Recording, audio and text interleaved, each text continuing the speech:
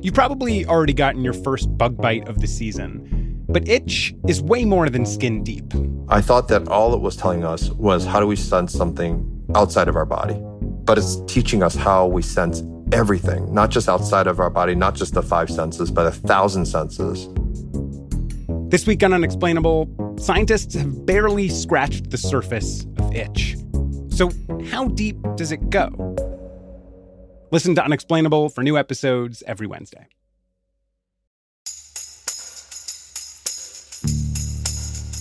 From Cafe and the Vox Media Podcast Network, this is Stay Tuned in Brief. I'm Preet Bharara. Over the past few months, there's been a flurry of news reporting bringing to light a troubling story that could threaten to further erode U.S.-China relations. All over the world, Chinese officials have set up outposts, often in the form of unlisted offices, that are being used to collect information on Chinese nationals living abroad. The offices have been dubbed overseas police stations, and they have not escaped the attention of the Department of Justice. According to new reporting, the FBI searched the Manhattan office of a Chinese outpost last fall.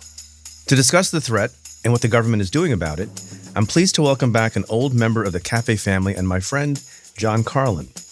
John is a former federal prosecutor, was the head of the National Security Division at the DOJ, but who also, and more importantly, in 2020 hosted the Cyberspace podcast here at Cafe. Then he left us to go back into public service, assuming the role of Principal Associate Deputy Attorney General. Now he's back in private practice. John is an expert in, among other things, cybersecurity, national security, and corporate criminal enforcement. Mr. John Carlin, welcome back, my friend. Thanks, Preet. It's great to be back. So can I ask the most basic question? What the hell is going on here? Why do we have Chinese outposts in various countries around the world, including in the United States of America? It's pretty extraordinary, this sense that no matter where you are in the world, if you're part of the Chinese diaspora, that the Chinese state is taking the position that it can police you with or without the permission of the host country. And it's not just, as you talked about, the number of them. I mean, there's over 100 overseas police stations, almost none of them noticed, in over 50 countries, according to one report. It's what they're doing when they're in country. Yeah. So what are they doing in the United States, and is any of it illegal? So according to charges, and there hasn't been a conviction yet, it is illegal, although there's not a statute exactly on point that contemplates what they're doing. You need a statute to charge, no? Well, there is a proposed new statute, we can get into that, but on transnational repression and saying that in and of itself is a crime.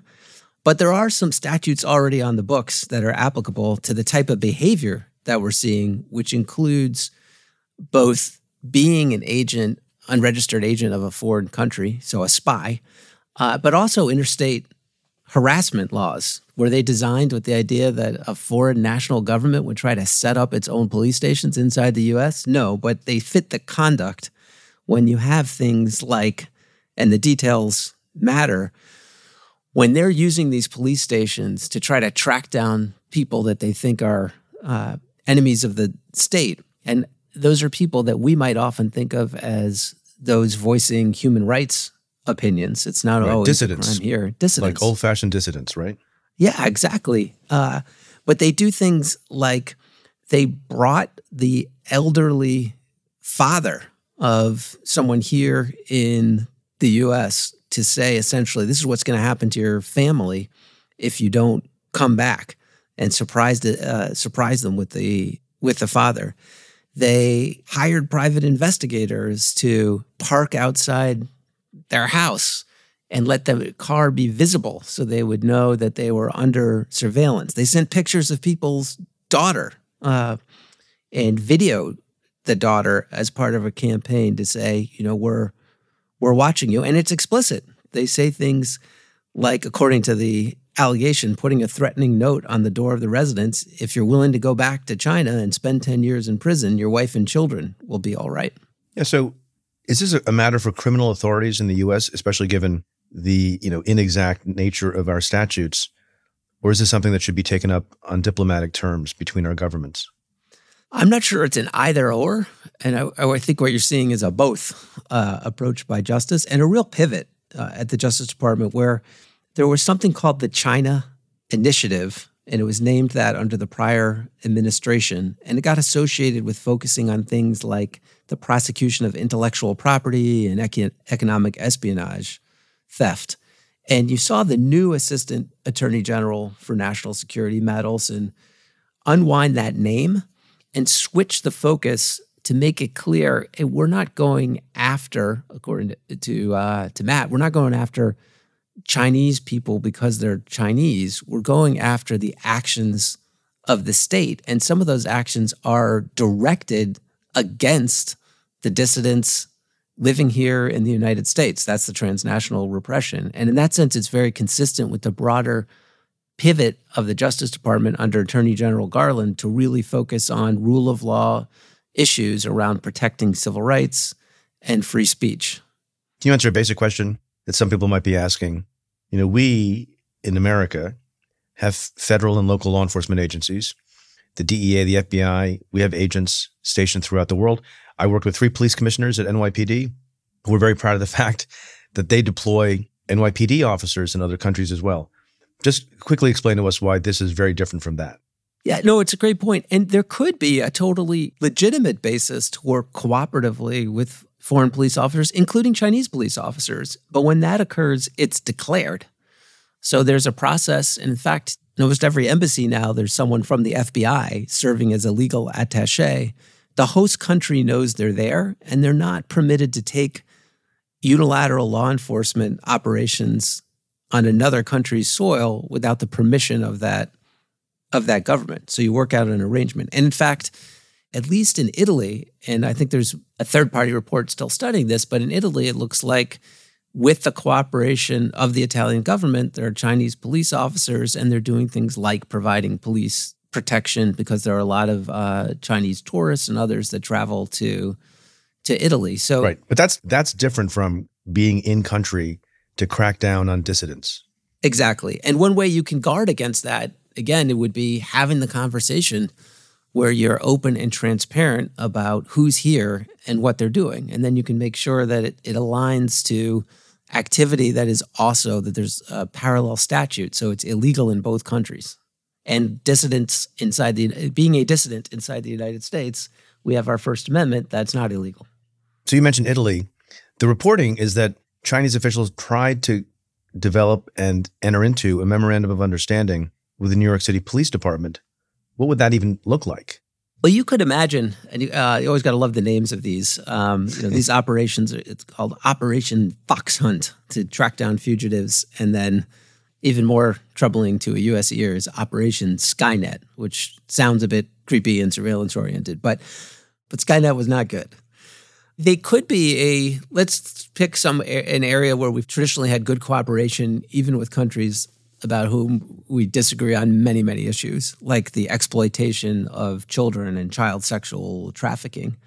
Now, that's an area where you do joint police operations, you pass information about a fugitive. I could see a circumstance where they'd permit some activity on your soil. The detectives work together here. But to apply that to someone who's pro-Uyghur or has a different view on Taiwan, to your point, is totally different, number one. And then number two, taking unilateral action. So you can't even operate without permission, right, if you're out of your county when you're a police officer. Yeah. So to have that done and it's someone from a foreign country, that's just not something we've even seen other countries try to do. You've spent a lot of time thinking about intelligence gathering and national security issues, as I mentioned in the intro. How does this practice of having these outposts in the U.S. and in other countries fit into the larger practice and context of Chinese intelligence gathering? I think there are, particularly around hacking and the use of computer exploitation, some similarities in this brazenness of the activity. So if you compare and contrast, it used to be the Cold War mentality, and maybe we're entering a new era with the Russian aggression in Ukraine of a Cold War mentality. But there were enormous efforts, and you prosecuted one of the cases. It's where I think we worked together at Justice that became the show The Americans. the incredible expense to have illegal people living here for 10, 20 years to be operated later, great extremes to keep them from being caught. The counterintelligence posture of the U.S. would be if you spotted such an operation, maybe you don't disrupt it for a period of time. You use it to feed false information because they were so hard to spot. You didn't want to disrupt it. You wanted instead to observe it and turn it to your country's advantage. And then you compare that to China, who for a period of time, I think a former director of the FBI referred to it as a drunken gorilla. They were so noisy breaking into people's computers and stealing intellectual property that you just couldn't miss the activity. This seems similar. It's almost a poke in the eye. It's so brazen to just set up a police station with its own 911 number in a foreign country without telling them. I believe they call them administrative hubs, not police stations. Is that administrative hub fair? I guess not. I think when you lay out the facts of what they were doing, some of which we went through in terms of coercing people to come back to country, it doesn't sound like an administrative hub. But so I want to go back to Italy for a second, where I'd like to go back to Italy too. For more than a second. We talked about how there have been multiple joint patrols with the Chinese police in Rome and in Milan, not to disparage our friends in Italy, but are they being naive here? Look, I think there is a lot of concern. And so I think both the U.S. and other foreign countries are talking to the Italians. I think the Italians are taking a look at what's happening. And it may be what they approved. They approved it for one purpose, and they're finding out now it was used for other purposes. To give you a sense, that the Chinese government, according to one report, has said they used Operation Skynet to return something like over 1,100 people from January to November of 2021. But of that over 1,000 cases, only 13 involved making a request to international law enforcement for cooperation or assistance. So we're talking about diplomatic efforts and criminal justice efforts. Does the U.S. government have the ability to just throw these people out of the country who man these outposts and just be done with it? It's one of those, it depends, but in many circumstances, they would. And they definitely would if they're undeclared agents. They can both be prosecuted and they're not here legally. If they're here legally, it can be more complicated. Is it your understanding that most of them are here legally so that they don't risk being thrown out? Well, if you look at the charges, they're being charged in part as acting of an agent, as an agent of a foreign government, which means that they're here without diplomatic or consular protections, and they didn't notify the Attorney General. So that same basis would be one to remove someone from the country. Some people might ask the question, what took so long? Is there an answer to that? It was always hard to tell from the outside whether it took a while to uncover the conduct or whether they spent part of that time developing the richness of evidence that we're seeing and deciding for counterintelligence purposes to track it and see what they could develop before making it public and disrupting and letting the adversary know that you know what they're up to. Is there any evidence that these criminal actions are having any kind of deterrent effect on the Chinese or not? It's not just in the U.S. It's a worldwide problem, and you're seeing similar actions in Spain, in Ireland, in the Netherlands by governments around the world. And so you're seeing some defensiveness. I think you saw in the response where they're being called administrative stations, despite what the facts show, by China. I don't know whether it will deter. If it does not deter, it's not helping in the battle for hearts and minds that's occurring right now. So in that sense, it's still probably advantageous to rule of law countries that they're exposing this conduct and penalizing it where they find it. One reason I ask is you and I have had this conversation over many years as friends and as colleagues and as people who comment on these things in a different context, in the cyber context. And the debate has always been, do you name and shame and charge people even if you're never going to get them in custody in the United States? And my recollection is that there's been a reason to believe that there's evidence that when the States does things like that, the Chinese do less and it has an effect. Has that debate on naming and shaming or taking action to deter the Chinese, has that shifted at all in your experience? Look, I think time has told that it is not just a name and shame approach. And that's certainly true here, where it involves people taking conduct on the soil of the other country. So they're subject to arrest. And you've seen in other instances now that The name and shame approach involved actual people in actual jail cells facing actual charges.